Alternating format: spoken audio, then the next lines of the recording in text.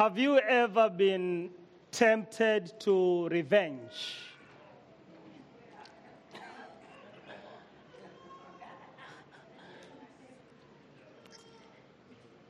Something is said or done to you, and you just feel like giving them back so that they can feel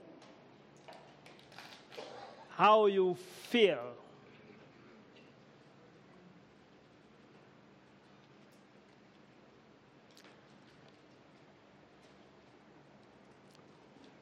The temptation to revenge is one that as human beings we keep on fighting, trying to overcome. Because in this world there will always be people who will annoy you. Some of these people are your closest people, and some of them may be people you meet when you are driving or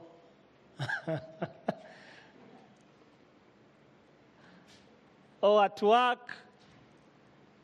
There's something that you feel when something is done to you, when you are mistreated. And then there is something that makes you want to do something so that the other person can feel what you felt. And usually, you want them to feel it even more than you. And as Christians, even though we know that revenging is not something that we need to do, we are still tempted, and sometimes we fall into the temptation of revenging. We may not do something at times, but we may think of it, right? And say things in our minds about this person.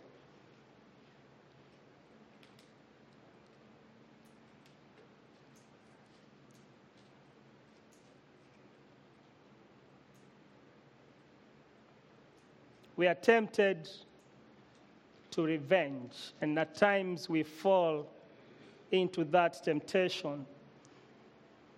And as Christians, sometimes we even pray for the people that have hurt us so that God may hurt them also. We enjoy when we see them falling.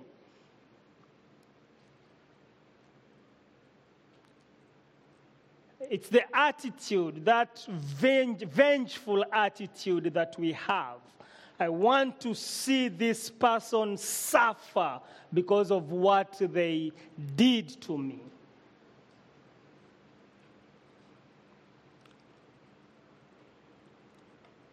It's not a Christ-like attitude,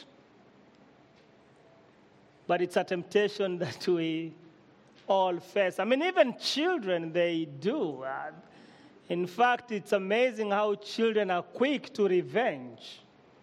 You know, one will hit the other, and the other one will respond so quickly, and sooner rather than later, there is a fight going on.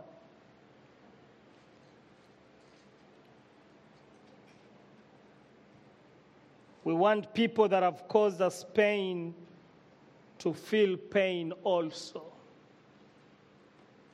I think Joseph is facing a temptation to revenge. He's being tempted to revenge here. We're going to focus on Genesis chapter 42. If you can open your Bibles there at Genesis 42. I would also want to remind us what we always remind ourselves here, that we believe that the Bible is God's word, and that anyone that believes in Jesus is a child of God. And therefore, let's say it together, the Bible is God's word for us. Father, we come before you this morning, acknowledging your presence, acknowledging your power and your love for us. And Lord, as we look at your word, we pray that your Holy Spirit, who teaches us, who gives us insights, may help us understand it at our level and apply it to our particular lives. And that through every step of application, you may be glorified in Jesus' name. Amen. Joseph has been given power. He is the second in command in Egypt. He's clean-shaven. He's robed in a royal robe. He's like one of the Egyptians. He speaks their language.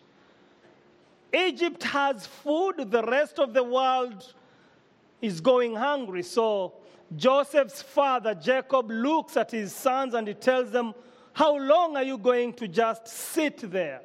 I hear there is food in Egypt. Go there and bring us some food. So 9 of Joseph's brothers, or 10 of them, go to Egypt to buy food. When they get there, they meet with Joseph, but they don't recognize him. Joseph is speaking through an interpreter. Someone is a translator. Someone is translating what he's saying. Because Joseph is speaking an Egyptian language. So the brothers assume he is an Egyptian. Never did they expect to meet him in their lives. And he looks different. He's 30 years old now. He was 17 when they sold him as a slave. God has made it possible that they meet. Joseph recognizes his brothers. And when he does, he begins to mistreat them. Now, many preachers and commentators try to treat Joseph as a very good person, but I think the Bible is showing us here that he was facing a temptation and he was struggling in his heart. He was tempted to revenge. It's something that he was fighting. He calls his brothers spies. He says, after recognizing them, he says to them, you are spies. You've come to spy our land with the intention of attacking it. You want to know where we are weak so that you can come and attack. And they say, no. Look at verse 6, from verse 6 of chapter 42. Joseph was the governor of the land, the person who sold grain to all its people. So when his brothers arrived, they bowed down to him with their faces to the ground. It's a sign of submission that is necessary for their survival.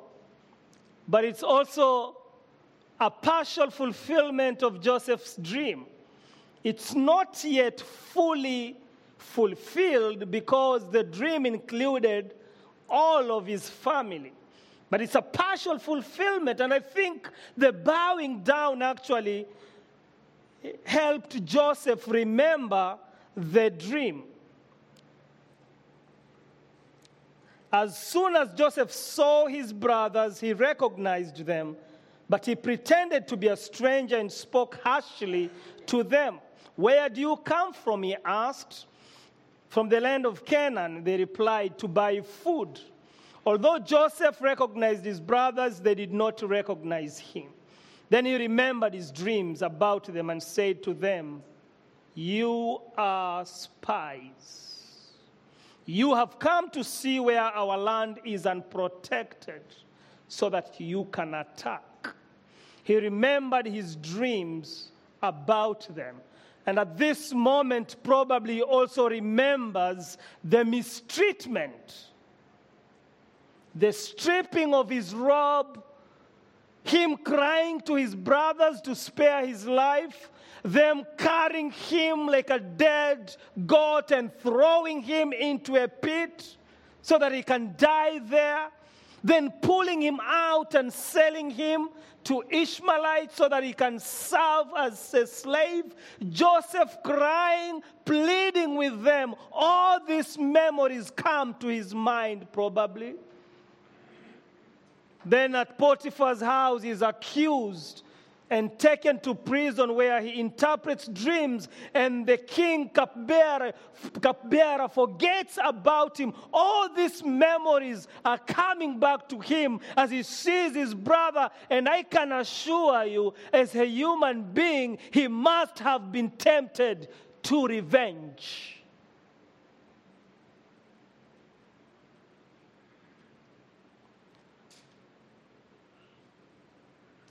A few weeks ago when I went to Kenya, I was shopping in one of the marketplace, and I met a guy that we went to high school together. He was ahead of me, and he bullied me.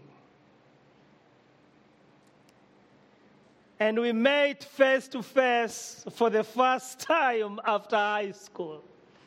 And immediately when I saw him, I remembered what he did to me and how angry I was that day. And to tell you the truth, I felt like dealing with him right there. And he looked at me and he said, "Oh, Valerian, I hear you're a pastor now." I was like,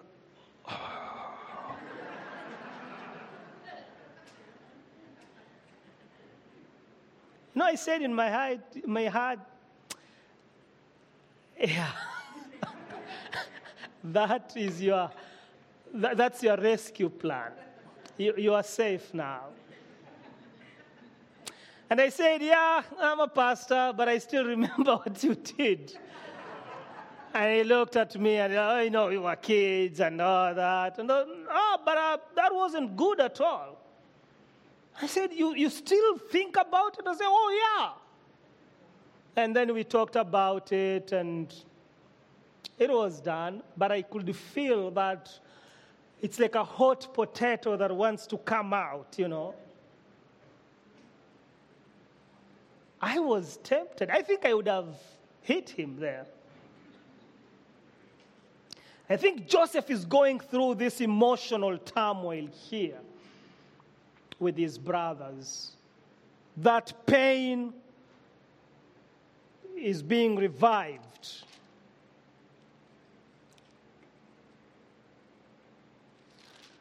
And so, look at what he does.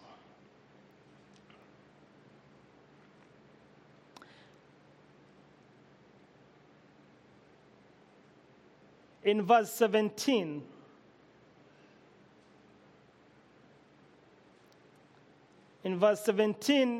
he put them all in custody for 3 days. Joseph is being tempted to revenge. He puts his brothers in custody. After they have told him their story, we are sons of one father, we lost our brother many years ago, we've left our father with our youngest brother, and he put them in custody, he tests them, he says, one of you will have to go back and bring your young brother so I can know that you are sincere. And then in verse 18, on the third day, he said to them, he comes back to them, and he tells them, do this, you will live, for I fear God. Why does he say that? Why does he say that he fears God? Because he is reminding himself of what is the right thing for him to do. He is feeling the temptation to mistreat them as they mistreated him, but he has to remind himself that he fears God. That God expects him to do what is right. And this is the third day after they have spent 3 nights in prison. And or 2 nights in prison. And he comes to them, he says, if you are honest men, let one of your brothers stay here in prison while the rest of you go and take grain back to your starving households. But you must bring your youngest brother to me, Benjamin, his brother, so that your words may be verified and that you may not die. This they proceeded to do. They agreed with him. Now listen to verse 21. They said to one another, surely we are being punished because of our brother. They are remembering what they did to Joseph, even though they have not recognized Joseph. What is happening to them brings to their attention what they did to their brother. We are being punished because of our brother. We saw how distressed he was when he pleaded with us for his life, but we would not listen. That's why this distress has come on us. What's going on? They are feeling the guilt. God has worked out these circumstances in such a way that he can bring back to their attention the sin they committed against their brother and against God. And Reuben replied, didn't I tell you not to sin against the boy? But you wouldn't listen. Now they're actually confessing it. We must give an account for his blood. They did not realize that Joseph could understand them since he was using an interpreter. In verse 24, Joseph turned away from them and began to weep. He turned against them and began to weep. He remembered all that was happening, and he could also see their guilt, and then the temptation for him to mistreat them, all that emotional turmoil going on in his life. He had to turn away and weep. He cried out. He shed tears. Tears that reveal what he was feeling about his brother and the way he was mistreating them.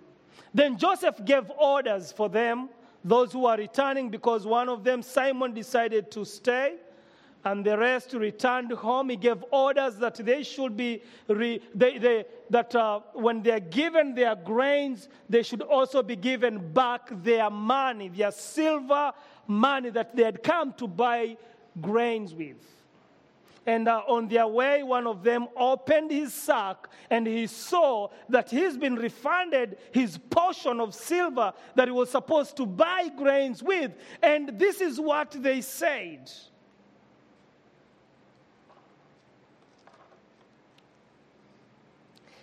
In verse 28, my silver has been returned, he said to his brothers. Here it is in my sack.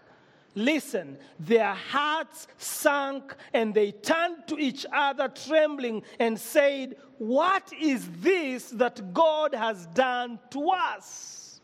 For the first time, the brothers mention God. First, they feel guilty about what they had done. Then they confess what they did to their brothers.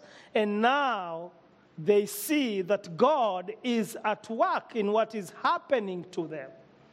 They are guilty. They are sorrowful for what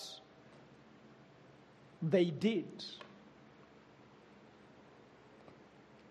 But I think in returning their silver, the author also is giving us a picture of God's grace here. See, God's grace is unmerited favor. It's something that we don't work for. It's something that we don't deserve. As sinners, we deserve the wrath of God. We deserve to die for our sins. We deserve to be separated from God forever. By God's grace, we have a way out. By His grace, God has provided a way out through Jesus Christ. He has provided freely the gift of salvation. This is what we deserve. God is providing us something else. We don't work for it. We just need to receive it. These brothers, in a way, are experiencing God's grace here by getting the grains and getting back their money. They don't deserve to have their silver back, but they have it.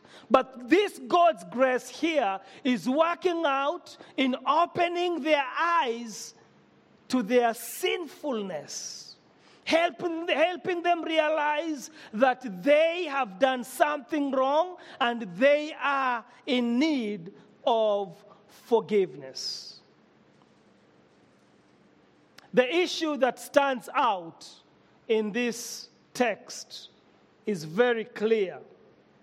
It is the fear of God. The fear of God. We see it in Joseph, where it makes him sensitive to his motives. He wants to do something, he's tempted to, but he's reminded that he fears God. And therefore, there is that push and pull. Am I going to respond according to the way I feel about this person, or am I going to respond according to my fear of God, according to what I know about God and how God expects me to respond? In many cases, we are tempted to respond according to our feelings. But we also see the fear of God in the brothers that is making them aware of their sins. In Joseph, it makes him sensitive to his motive.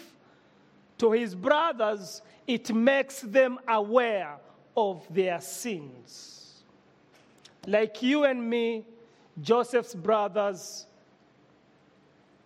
even though they deserve God's wrath, they need God's grace.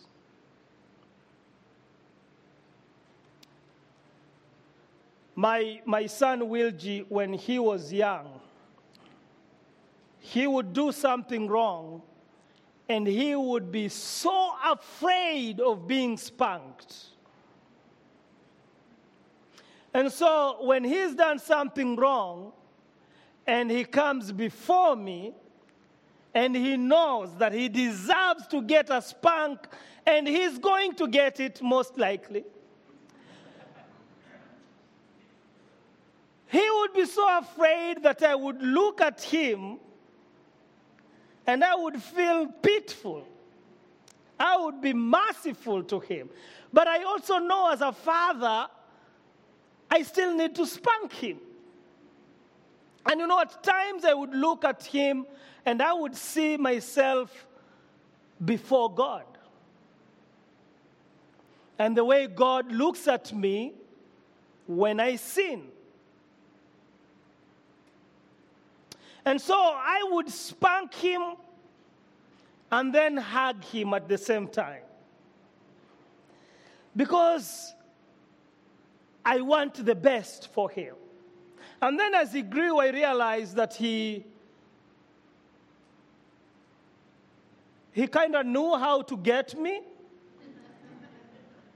And so he would come and he would be so humiliated when he's done something wrong, but I could tell, no, you are not. And that was another lesson that he needed to learn as well. I think each one of us,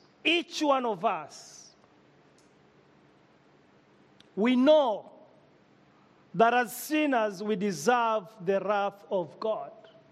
And that's why many of us find it difficult to accept God's forgiveness for some things that we have done. We have Christians that are still living with guilt, even though they have confessed their sins before God. They are finding it difficult to accept, to appreciate God's forgiveness, because deep inside, they know they deserve a punishment of some kind. That's why it's very helpful for Catholics to go and confess to the priest. Because when you go to that window and you know there is someone else on the other side listening to me, and they can speak back to you and you can hear them, and you tell them what you've done that week, and then they tell you, you can pray the rosary 10 times and say the prayer of Mary 5 times, and then go and sweep the church, or go and do this, do a good thing, you will be forgiven. And then you go and you do all those things, you feel good about yourself. You feel that you have paid for something. That's why salvation by works works out for many people. Because you feel like you have paid for it. You didn't just get it. And then you come to the other side of faith where Jesus has paid it for you. You find it difficult to appreciate it and to accept it because you don't feel like you did anything and you are used into doing something. And that's where your faith encounters a test. That's where your challenge on whether you really fear the Lord, you really believe in the Lord, comes in. The message in this text is simple. The message is godly fear reveals our need for God's grace. Godly fear reveals our need for God's grace. You remember the thief on the cross. There were two thieves, right? One of them was mocking Jesus, and the other one, what did he say to the other one? Don't you fear God?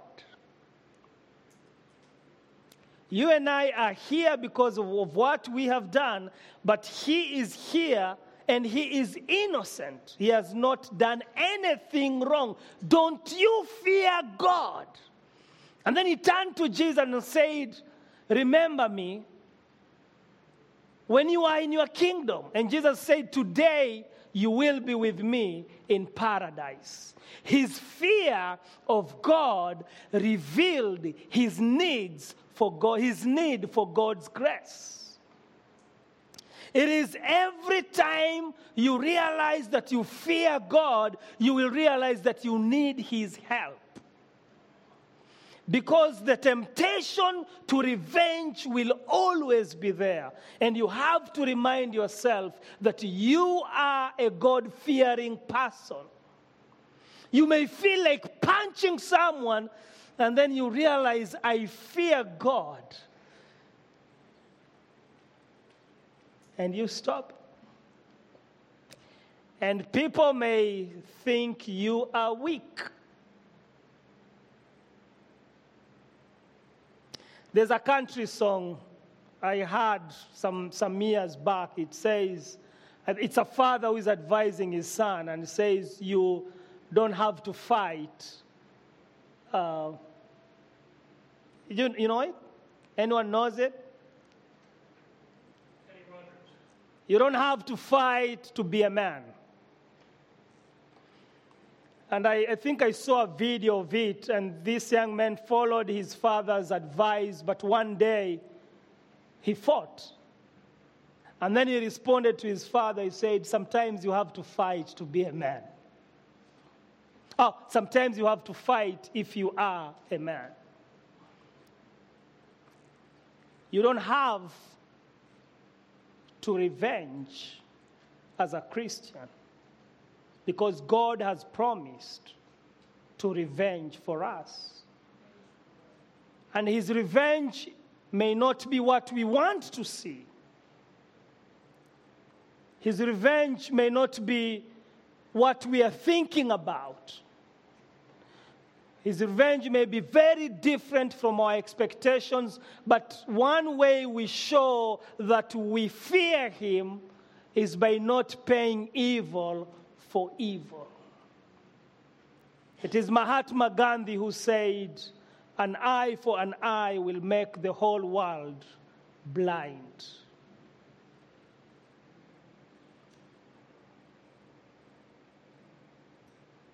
Godly fear, I'll give you 3 points here, comes from knowing that God knows everything about us and that he is transforming us.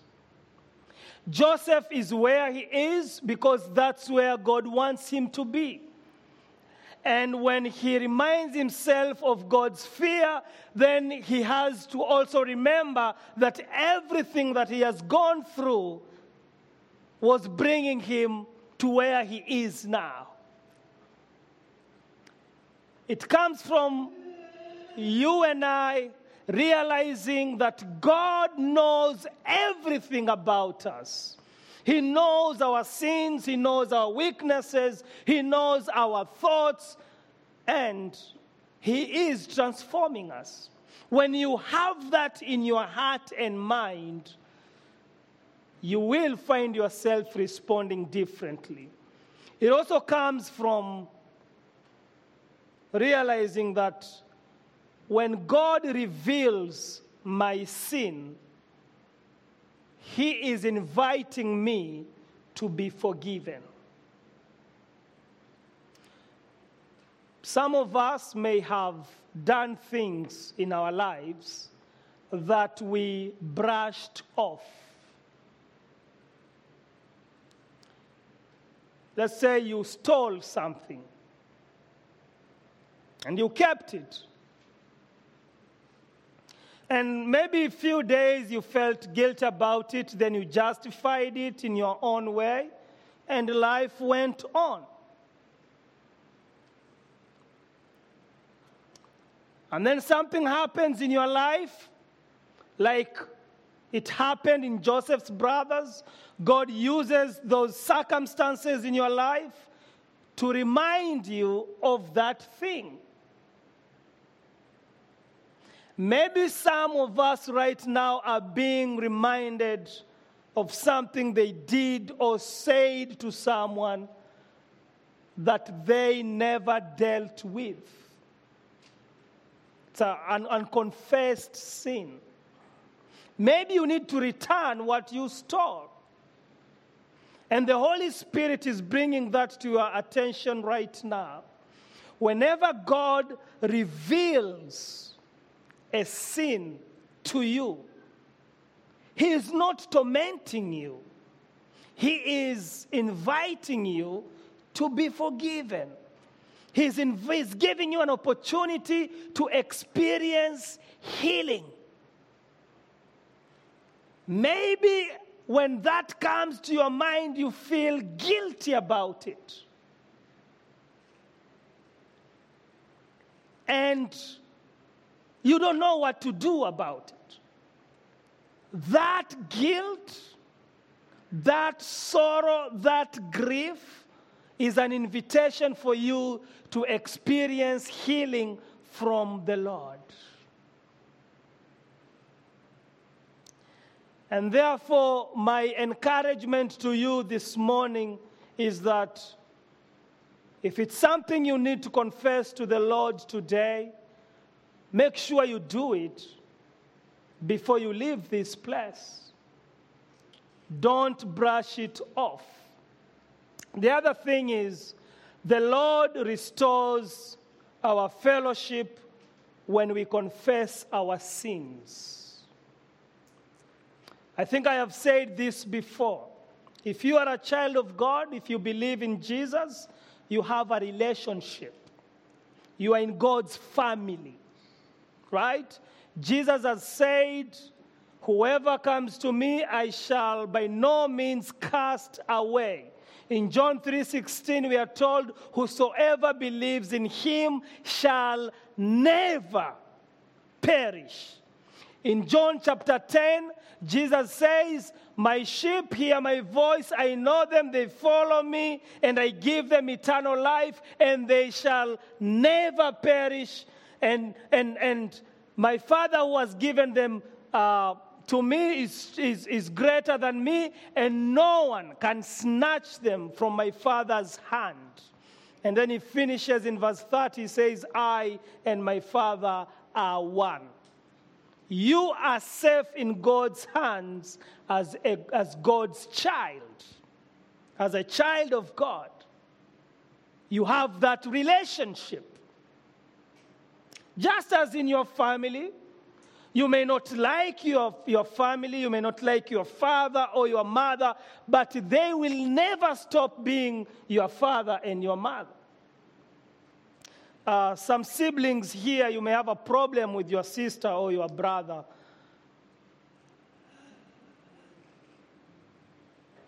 They will never cease being your sister or your brother. They will always be. Even if they move to a different country, they will still be your siblings. There is a relationship. That relationship cannot be broken. But the fellowship can be broken. And when we are living in a broken fellowship, as Christians, we are weak. And you know what breaks the fellowship? Sin. It is sin that breaks the fellowship. If I regard iniquity in my heart, the Lord will not hear me. I think Psalm 66 verse 8 or 18 says that. My son Wiljagen and my daughter Regency, they love one another to death.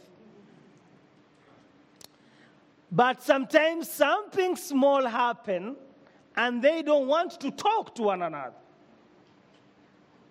And you can see Wilge's face. There is a progressive darkening on his face.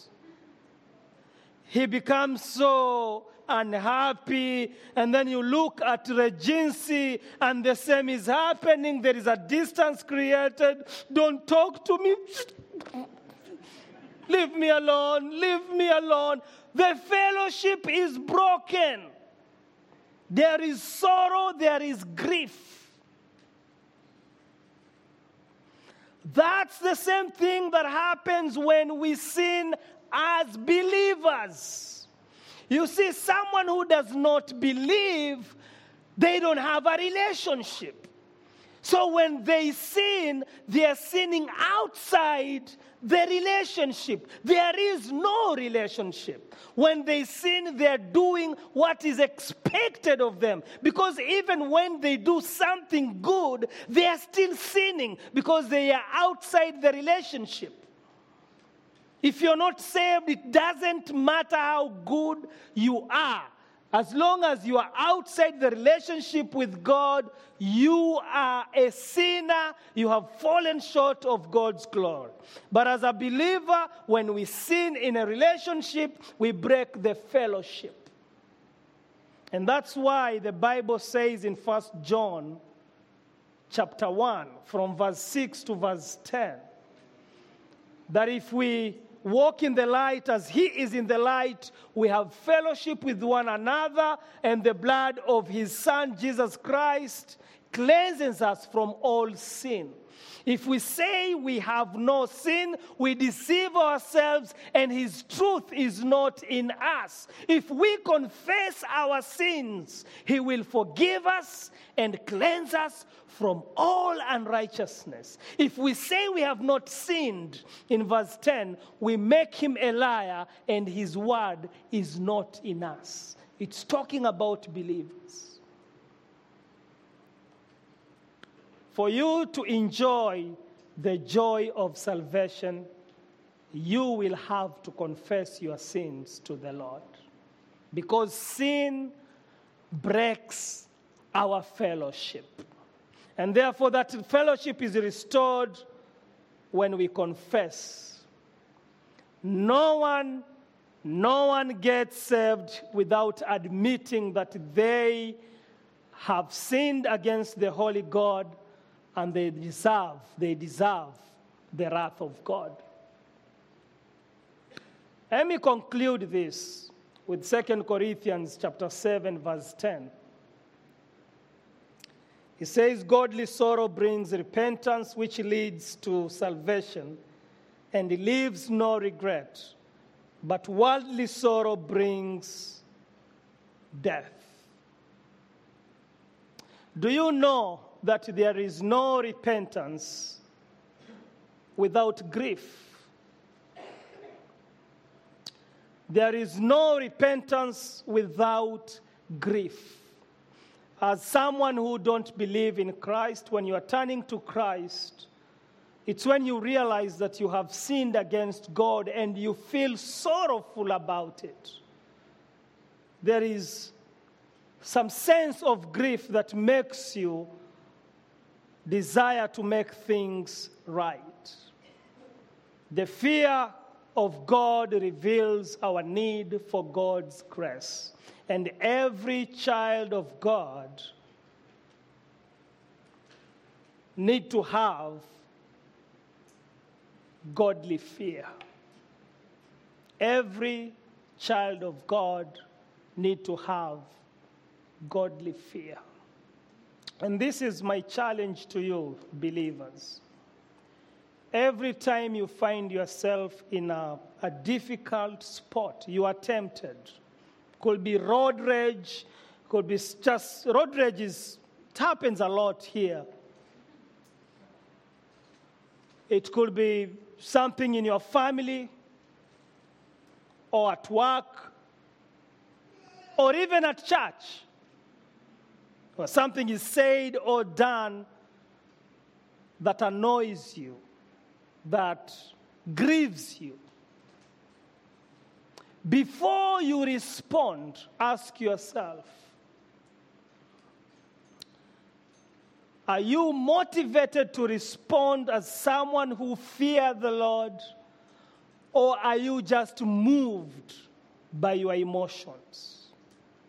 And this is the same in our relationships, as spouses, as parents, as grandparents. Ask yourself, when you are responding to the other person, are you responding as someone who fears the Lord, or you're just allowing your emotions to come out? Because that's very easy.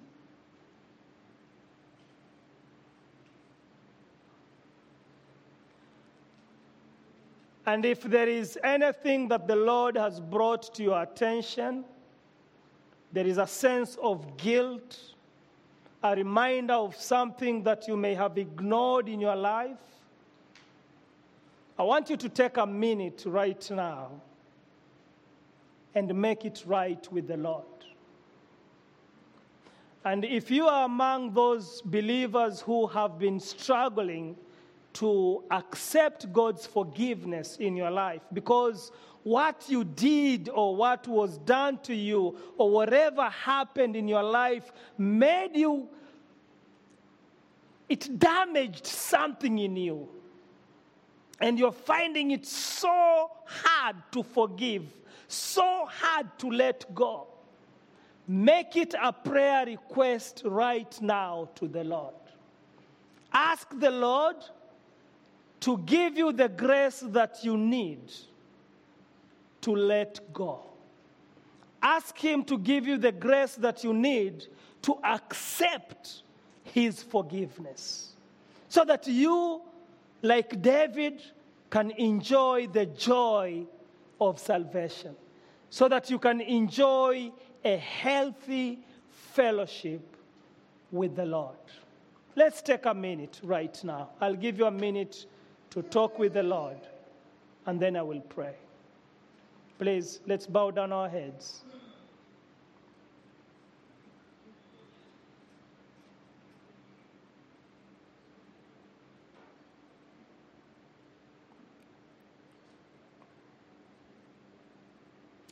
Or maybe there is someone that comes to mind that you may need to call or email or send a text because you've been bitter about them and you know it.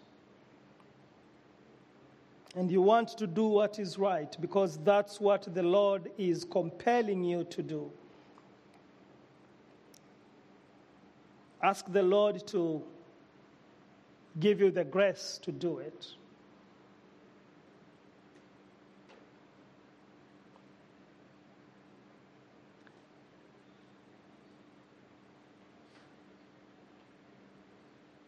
Father, I thank you for this morning. I thank you for your love for us. I thank you for your word. I thank you for Joseph's life that helps us to see you in a fresh way.